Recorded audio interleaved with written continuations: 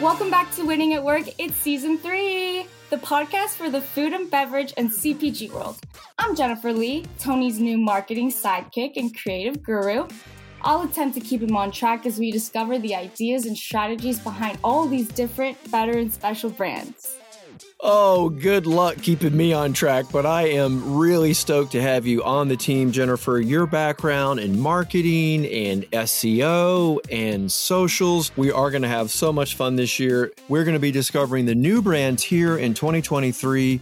It's all about functional, good for you lifestyle brands. Those are trending. Those are the products that are gaining market share and really pulling away from those old legacy brands. We're going to have each and every one of those brands down on the podcast to talk to us, to share their ideas, their inspiration, so you, the entrepreneur, so you, the food and beverage and CPG professional, can take these new ideas in and incorporate them into your business and into your life. Oh my gosh, Tony, I'm seriously so excited. I feel like I learn so much just from listening to older episodes. Well, that's why we're here. And if this is your first time here, I would recommend, go back, take the 5-episode challenge, pick a brand, pick a CEO, an entrepreneur, dive in, listen to what it is that they're teaching us. If you love the content, subscribe. We hope you're along with us for the journey each and every week. By the way, do you have a favorite brand in your market you would love for us to amplify on this national platform? Reach out to us on LinkedIn. And stay tuned for this week's episode. Hey, it's Jennifer. We get it. Everyone hates hiring. Inspired by his guests, Tony created a novel talent acquisition program that attracts the hidden candidate market, the 70% of people that are not actively applying to jobs. Click on the Attract link in the show notes to watch a demo. Welcome to Winning at Work, everybody. Hope your 2023 is off to a rockin' start. I know restaurants are definitely rocking, and I had the pleasure of talking to Alan Moy. He's the owner of Vietnam Nam, and he really struck me as an individual, as a restaurateur who encompasses a lot of the challenges and the traits that the modern entrepreneur has in food. He's got a fascinating background. I really can't wait to really introduce him to you, to everybody here at Winning at Work. He has got it's an unusual background in the sense that he came out of business. So he had 7 years in the corporate world and finally was able to break away and pursue his lifelong dream of opening a restaurant. He is a third generation restaurateur. And I just love the name Vietnam Nam. It just is so clever, so catchy. And, he's got what I would say a very big vision for an expansive enterprise for the business. And that's really why I want him here to talk to us, because it's not just food, it's people, it's business, it's strategy. He really incorporates all of this into his delicious brand. So, Alan, thank you so much for taking time out of your busy day to come down and talk to us all. Well, how's it going, Tony? Thank you for having me, first and foremost. I'm excited to be here. Yeah, it's great. And there's, as I said, kind of at the top, to me, you do kind of fit that mold of the entrepreneur who's into food, but is also very connected with, I want to grow, and there's so many different components to running a restaurant, running the operations, dealing with people, and understanding, okay, where are my opportunities? How can I grow? It just seems like there is so much is asked of you guys these days. Yeah, you're naming it right. You're nailing it in the head. I mean, that's it. That's the end of the show, folks. Really you got it. We're all set. Yeah. Look, this is the age-old industry that has always been here, will always be here. It's a matter of how you get there and how long you can last, right? I look at it as, at the end of the day, this is one hell of a in the trenches type business, right? You talk about business and you talk about everything that everybody tries to achieve in their own venture. It's scale, it's margin. Arguably, we have everything working against us, not in those paths, right? Scale and margin are so wildly difficult in my business. And I think, we've been fortunate. We've been also challenged by many different things, and we are successful and we have failures every day. But really, you have to really lean into it. You have to be nimble. You have to expect the worst, but strive for the best. These cliches kind of ring true, 45 times a day concurrently. And, it's not for the weak, for sure. This is an industry that is it's gripping not. you. You got to love it. Love it. You have to be a part of it. You have to be a part of it. No matter what. That's why I love the industry. There's just so much passion and emotion that goes into it. Well, for many people who are listening and who would love to start a restaurant, or they're fearful of doing it, why? Tell us your why. Well, my why, at the end of the day, food is serving people. I grew up in a household of, good stewards of both business, community, church, family. So my parents, the year that I was born, they were crazy enough to have me literally build their restaurant and build the home that I grew up in. So they were at a point in their lives where, as teachers, they were trying to scratch an itch for entrepreneurship, but really trying to also create that livelihood, being first generation born Chinese Americans. And so for me, I was born into this craziness. I feel like just very naturally, very magically, I was born into this chaos.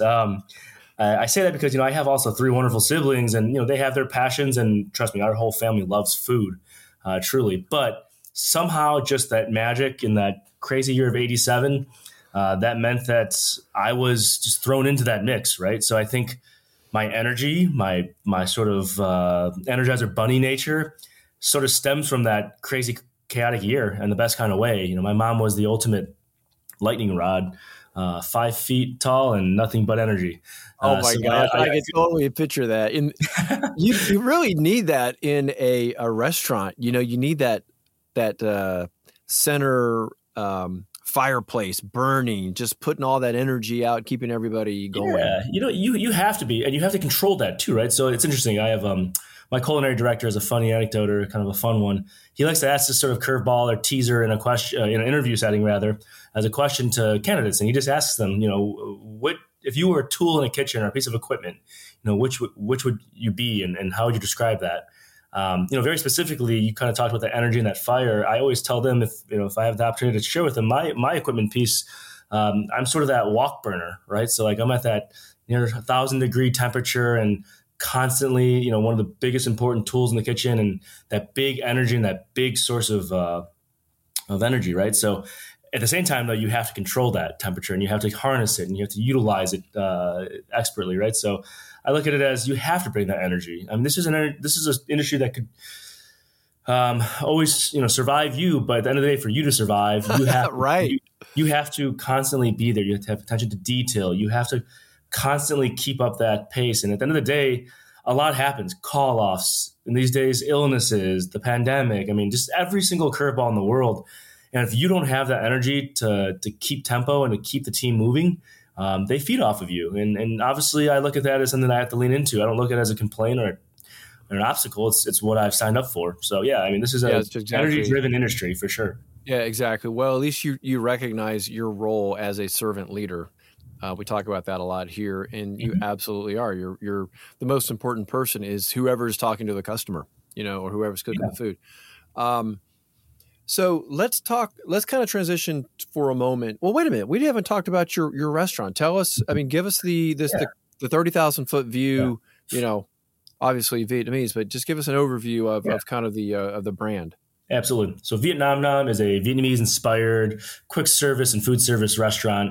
So what that really means in a nutshell is, what we're trying to do is bring the wonderful classics of Vietnamese food, call it your banh mi, your beef pho, right? Those sort of amazing recipes and, dishes that don't need much changing. But for our purposes, we want to make that as approachable and high quality as possible. So we do scratch cook in our kitchen. We do it in a way that we are still able to bring Asian food to people in the very familiar format of soups, salads, and sandwiches, right? They just happen to be extremely unique and extra flavorful with all the different herbs and sauces that we do. But my goal is to also bring that sort of experience into places where people are on the go, people have limited options, or they have options that may only be sort of on the unhealthy tilt. And there's a place for everything. We don't bash anything when it comes to burgers or fries or, even the greasy spoon type menu. But for us, we want this to be a sustainable, approachable, affordable experience. So we bring the best of the best, right? So banh mi, pho, things like that. We do all house-made sauces. We try to be as mindful of the modern diner as possible. So all of our sauces, all of our proteins, for example, gluten-friendly. We've done our own vegan take on the classic Vietnamese iced coffee. So all these wonderful, flavors and people call them trends, but they're really lifestyle, and they're really, they're here to stay, right? So people want to eat quality, hearty, healthy, uniquely. So we sort of want to address that challenge every day and hopefully serve the best possible unique experience we can. And we do this in a way where our model certainly works in multi-layers. So I said food service business because we are a traditional brick and mortar in the quick service format, but we also have these wonderful partnerships that we just are completely driven by, which is much in part due to our local partners like Northwestern University. So on campus, we have a food court location. We will do wholesale grab-and-go meals, and we'll also have a preferred catering relationship on campus. And in previous years, we've also even been a kiosk vendor at the football stadium. So these sort of partnerships create that scale, ideally, which is possible margin over time, to really just get and distribute your product out into the marketplace. Okay, so you've got into the topic that I wanted us to touch on is the kind of what your current status is as a business. So you've got your traditional kind of brick and mortar storefront, the retail storefront that people can find you. You're also in Northwestern. That's correct. Yep. And that's your kind of your food service play. Yep. How scalable is that? So as a default, right? So food is not scalable, right? At the end of the day, you can scale up your recipes and whatnot, but it's a people business, right? So what we tried to do is try to create as much volume and inbound and sort of peripheral ongoing business as possible. So based in Evanston, Illinois, we have this wonderful partner in our backyard called Northwestern. It's sort of the blueprint and sort of the proxy for what our long-term goals have always been. So we started the business back in 2015, and we had this neighbor in our backyard. My original business partner was an MBA student there at Kellogg. I'm a local guy from Chicago, so I was very familiar with Evanston and Northwestern as a partner. And we put our heads together to really try to figure out how do we take all this incredible work that we're doing, right? I mean, every restaurant does incredible work, but how do we take that and actually find a market for it, right? So interestingly enough, as difficult as this market continues to be and this industry continues to be, we have the full support of a world where we have, dozens and dozens of departments that need catering. We have multiple throughputs and locations, different hubs, different food courts, different convenience stores across campus that allow us to put our grab-and-go meals in there. We have a food court location, which seemingly never stops. It's just there's always students there. There's always going to be a hub there. So what we're trying to achieve is just, being able to distribute that product that we work so hard on, but, ideally utilizing all these ecosystems around us that, help us answer these conundrums that most businesses, including us, have. Juxtaposed to this wonderful Northwestern location we still have a wonderful location in downtown Evanston, but ever since this pandemic broke out 3 years ago, almost to the day, we've essentially lost our entire foot traffic business. We chose a high density business district, much like the way the Loop works in Chicago downtown. But just like that area and many other urban dense centers, people are working from home, or they've created new habits and new rituals in terms of how they eat, where they go. Are they even going to, high That's right. So, this has been a crazy journey, and it's still continuing to unravel both positively and also challengingly, much of which I can say I can predict in some ways, much of which I have no clue about. But this is sort of the world where our funnel continues to be as guided as possible, investing in the areas that give us the highest volume possible to try to scale, like I said, against all odds. So it's interesting because you mentioned it almost has the feel of like corporate catering a little bit, just because you're on campus. Do you think that can translate into the business community at large, or do you find yourself just trying to concentrate and just scale as much as you can inside of Northwestern? So I think there's vision and then there's like tactical day-to-day, right? And how you get there. And like right now, vision-wise, that's been always the commitment and the strong sense of opportunity. And at the end of the day, like taking a step back, when I worked 7 years in corporate, when I still have my wherewithals about the corporate environment, or just in corporate doesn't necessarily mean, for-profit business itself. It could be the university settings that we talked about, hospitals, things like that, where there's sort of that larger universal feel. And the answer, in short, to your question is yes. I think soup, salads, and sandwiches translates. Healthy foods translates. Unique food translates. Being able to do it in a very consumable, approachable way translates. I mean, how we handle catering and how we have positioned our box meals, how we've had, the ability to have a dietary friendly menu that makes it very simple. I mean, I laugh, but when we do alternatives for our cookies or desserts, and we've identified farm fresh apples as the universal solution to nuts, dairy, gluten. I mean, these are things that we've been really thoughtful about that I think translates anywhere. And I think honestly, any environment or market, if we continue to at least make sure that we're known, right? At the end of the day, we seemingly have an endless opportunity set in Northwestern. Despite how much saturation we have, there continues to be new angles and avenues and departments and areas that we can certainly dive into. So I think absolutely this is sort of the translatable sense of where this can fit. I think how you get there, so much of what we're trying to do is in some cases take a step back and back to basics and really get back to the in the trenches focus to make sure that operations, communications, personnel, SOPs, repeatable type tasks are more than commoditized. And that's the end game. I mean, in terms of where you want to get to as an independent small business restaurant owner, we're very far from it in many aspects. In some cases, we embody so much of that progress that's needed. But, I think it's a crazy combo in calculus that doesn't always translate every day. Despite the progress we have in some areas, every day is not made equal. Everyone needs to be connected in some way because there's way too many moving parts and pieces, and you've got culture and you've got personal issues with everybody. You've kind of come up with kind of your own philosophy, and that's what I wanted just to kind of finish on today was kind of help you just explain your philosophy of how you hold it all together at the same time, and it enables it to grow.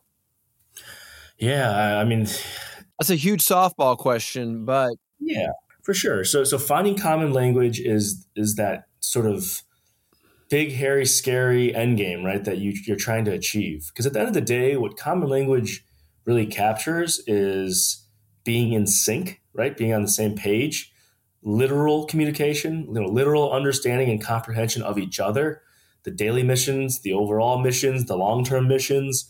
How do you tactically execute together?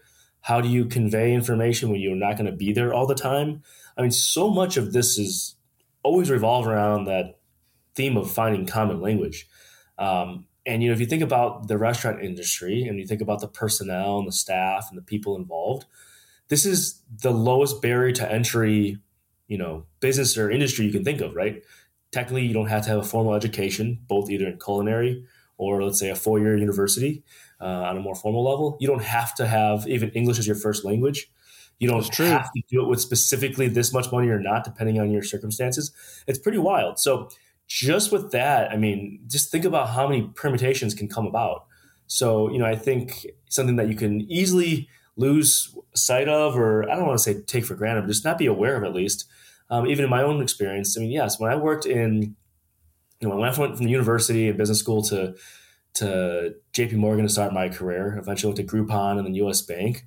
I mean, those are different companies, but if you think about the funnel of the world, you go from Chicagoland kid to University of Michigan, then within Michigan, you go to business school, and then within business school, you go out to Chicago again, and so on and so forth. That funnel, and that sifter, right? Using the kitchen analogy, like that sifter kind of shakes out a lot of the different permutations. And as much as we feel different, I've made my universe very small by going down those paths, right? And the people around you often look like you, sound like you at least, think like you. And so all of a sudden, when you take the lowest barrier to entry industry of the world, food, and arguably it's anybody and everybody, right? So education levels, language, backgrounds, are they in it for a career or are they in it because they're a 16-year-old looking for their first high school job, right? And yet all those permutations means that I still have to deliver as a business owner safe food, delicious food, consistent food, on-time food, right? I mean, you can go on and on.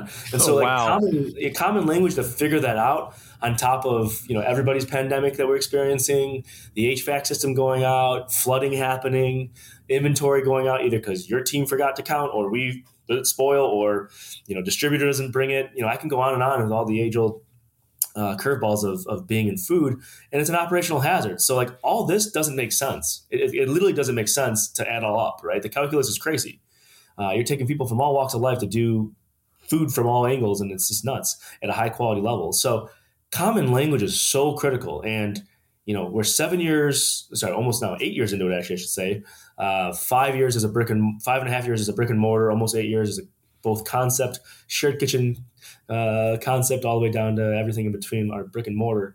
And the last 2 years in particular, I'd say the majority of the pandemic, half of what I do is really just trying to find common language. And common language comes in the form of us creating new tools and SOPs through our Google Enterprise Suite. So like literally Google Sheets, having our daily communication log. It comes in the form of literally even refining the terminology that we use, right? So like what we call containers. There's a phrase in food called sheet to shelf. And we haven't even gotten there yet to fully do it. But the idea of making sure that labeling and what goes on your shelves for dry goods or food matches the same common language on a sheet, so that sheet translates to what we order from distributors. I mean, it's just, and then what we say is either out, low, or too much of, how we say to each other what to execute or prep. I mean, just that alone, like literal language is so critical. And as simple as that sounds, it's so complicated because people come from different kitchens, again, backgrounds, education levels, so on and so forth. So, at the end of the day, like my main focus and constant mantra is, how the heck are we finding common language? Because every day that I do something asymmetrically from the rest of my team or vice versa, or we misinterpret stuff and you assume something or you read it differently. Right. You run the risk of a mistake. Yeah. It can be, and not just mistakes, multiple mistakes, right? Or most importantly, when we call mistakes in our industry mistakes, they could actually be, God forbid, health hazards, right? Well, if you say you have celiac, it's more than a mistake. Someone gets for sure, 100%. So that's one hell of a mouthful, and I know that's something that I can go, passionately into and about. But like that's the rub. That's literally what we have to figure out. And like, so how do you do? It sounds to me like it's an ongoing, right, journey. You never reach the summit. It's like, okay, summit, okay, then plateau, another summit. You got to keep going. So does it start in onboarding? Does it start during the interview process? When does it, I guess, how does it show up? Yeah. Yeah. From moment one, I mean, from a personnel standpoint, look, we always when we talk to candidates and we talk to people even internally still as their existing employees, it's about temperament and it's about flexibility, adaptability. So when one of the most translatable things in the end is finding people who can honestly adapt and who have either experienced already or who have temperaments and personalities who can dig in when things change. And I know that sounds very, very high level and it's a little bit of a kumbaya type. Well, I want to interject one thing though, because we have talked quite a bit about Clifton Strengths Finders. Right. And that's not something you and I have discussed, but it's come up many times before. And one of the attributes that they test for is adaptability. Yeah. So for sure. How is it that you uncover that attribute of adaptability? Right. And so mind you, my interviews can be with literally anybody from a 16-year-old kiddo to a 45, and not just age, but is this to say someone who's got 20 years experience cooking in the kitchen, right? So, ultimately what we're looking to assess at the interview level, candidate level, when we get referrals is, what are they looking for? First of all, it's working backwards. Some people say it's a job, some people say it's a career, but like, what are they literally looking for? Some people who tell me that they want absolute consistency. Their shifts will never change. They're going to work only Monday through Friday. They only work 7 a.m. to 3 p.m. because that's the only time they're available. That they have to do this one location. I mean, arguably, they sort of unwind themselves as a candidate. And not because it's I a red flag. Yeah. Yeah. I don't sit there and like when someone's dialed in and knows what they need, that's really helpful. Don't get me wrong. There's a lot of balancing acts there, right? But we start to cringe a little bit when we hear the balancing act that we'll have to play if one person's expecting nothing but consistency.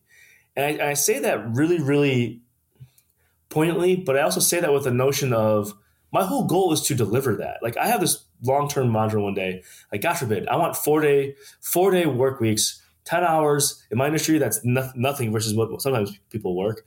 And they can have a 3-day weekend for once, and they can be laser focused, be a part of the critical hours of our business, and arguably, work 8 to 6, and that's your 10 hours. But like I say all that, and like the challenge that I have is when you start saying you want to work and you can only work for that matter in a certain window, certain days, only no matter what, and this is what you're used to, this is what you're going to do, that's all you want to do, that sounds a lot more like, maybe some of the whales like a McDonald's or places that have a little more of a robotic sort of calculated predictor of the day, right? Now, that's a retail job. That's a retail job where you just punch the clock. Yeah, absolutely. And I would challenge it. Obviously, I don't want to say there's not curveballs McDonald's. They don't have supply chain issues either. But I think at the end of the day, you're looking for that. You're identifying people's openness even in discussing. Like people sell you their best version of themselves, right, in an interview. So I can already have to imagine what I have to sift through and think through and see what's genuine. But like if you're initially not even for the idea of adaptability or embrace challenges or through your experiences, I don't care if it's your high school extracurriculars or on the basketball team and you had some adversity because someone got injured and you're going to play, like these are translatable traits, right? I mean, I don't have to always hear that only in a kitchen environment when you've worked before and the fridge went out, this is what you did. Like that's not anywhere close to what I have to only hear, but we have to constantly identify people who are prepared for change, who have gone through adversity, who have gone through real tangible experiences, work and life that show me that for the things that I can't even predict, that I couldn't even rattle off about what's going to happen tomorrow. In this given week, we've had 3 call-offs due to illness, much in part ambiguous in terms of when they're going to come back. You throw in 5 other things. I couldn't even predict that. And so I have to find people who have an attitude and a temperament that are built for sort of the unknown. And that's a huge, huge unicorn to find. That's not that simple to find, let alone even identify during an interview process. Yeah, it is tricky because you really do want to come up with some kind of a behavioral question that can lead you down that path. Otherwise, you really are just kind of throwing darts, in the dark. But I think you're really on it though, just by when they throw a schedule out that's so inflexible and they don't show any openness, any willingness to be flexible, then that's a pretty good indicator that that's not going to work in your space. What about just in general though, for training and for development? How do you how do you help people along in their career, right? You're so focused on, obviously, all you said, you have to deliver everything to the consumer. That on top of that, sometimes these people are expecting, for you to give them something too. How do you balance that?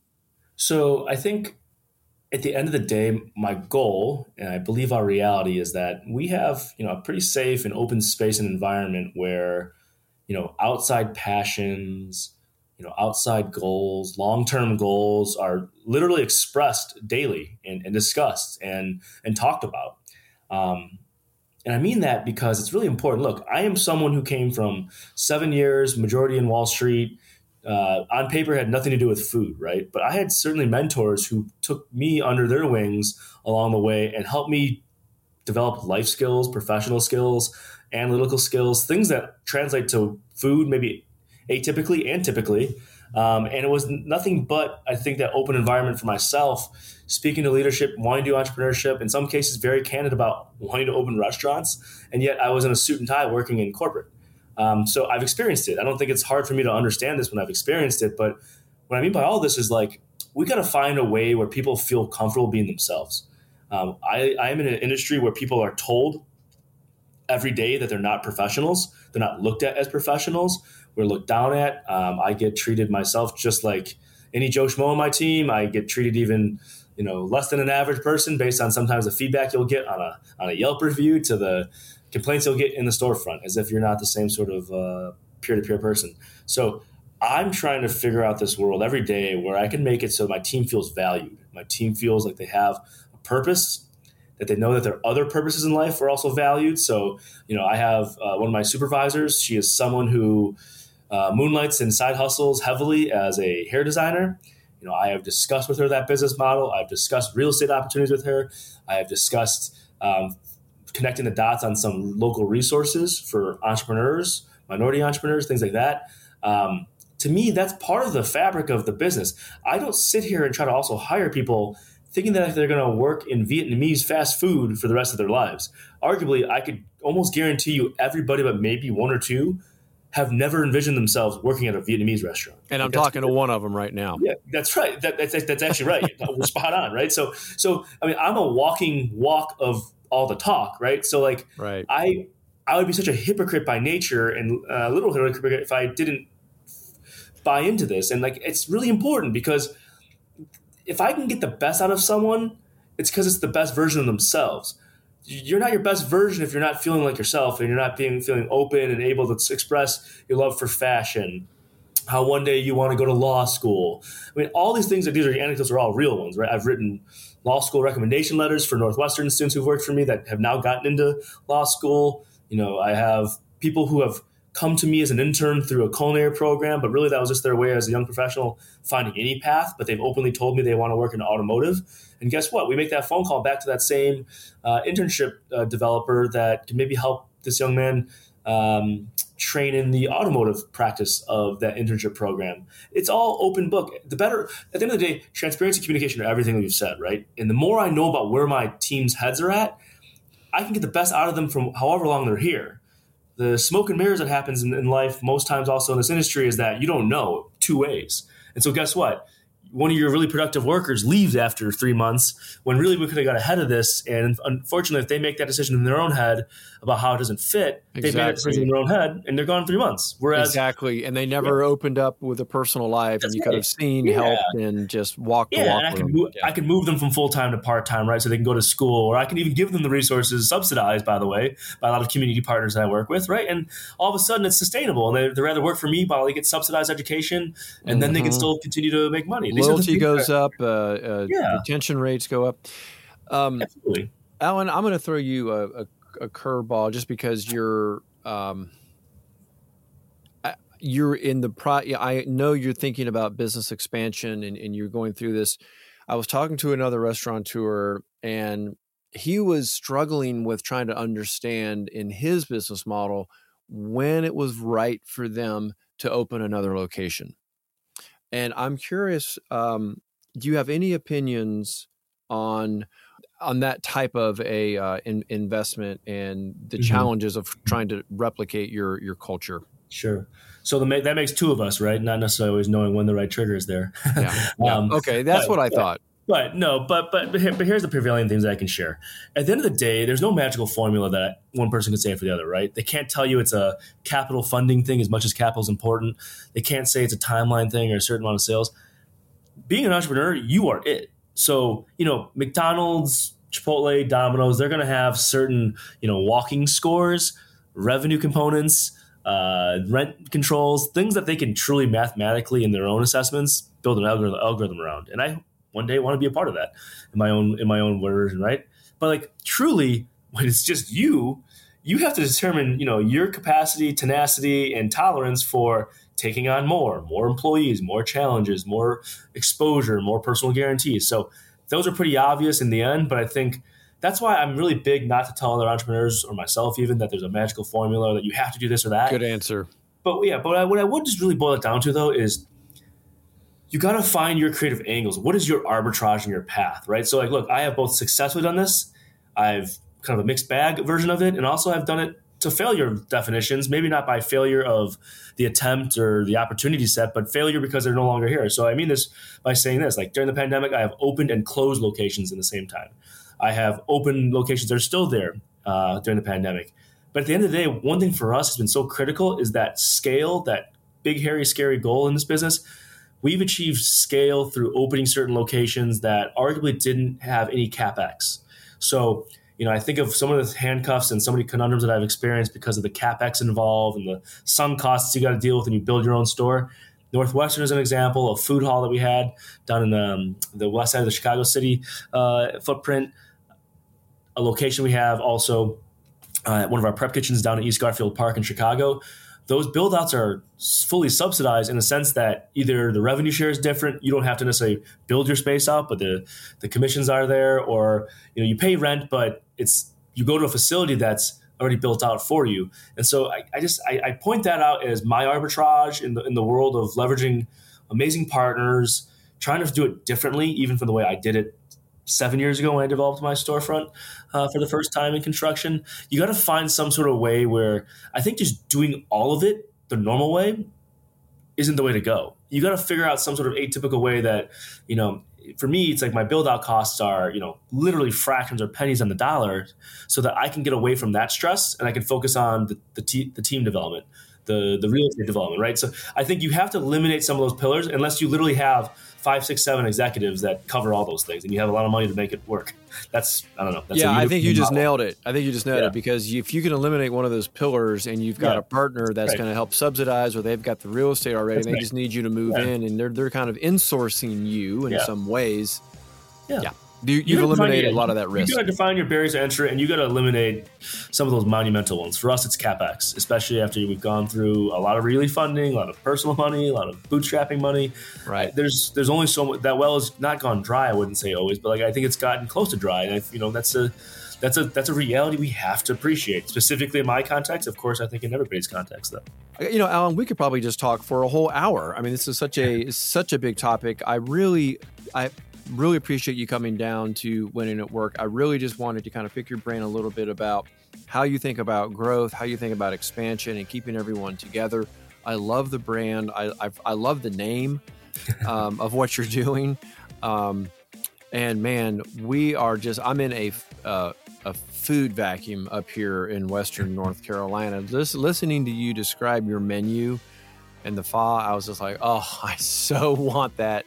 I'm going to have to get back down into Atlanta. We've got a big Vietnamese community down there. I've started to trek across North Carolina. We've gotten to Asheville, we've gotten to Charlotte, we've gotten across a few different areas. But one of my favorite food halls literally ever in the country is actually based in Charlotte. So the goal is to find these urban academic areas that really support partnership. And, I have found that, like I said, heavily in academic environments that have a sort of urban tilt, but at the end of the day, an academic environment really puts partnership first. So you as a partner as well on this pod, I mean, to me, this is as good as it gets. You have to work with good people, and I think that's the fabric of the community building that we try to embody and execute on every day. So thank you. Yeah, I love it. Well, I appreciate you coming down, and I look forward to having more conversations with you as you grow the Vietnam Nam enterprise. Well, much appreciated. Looking forward to that for sure. Thanks so much, Alan. Thank you.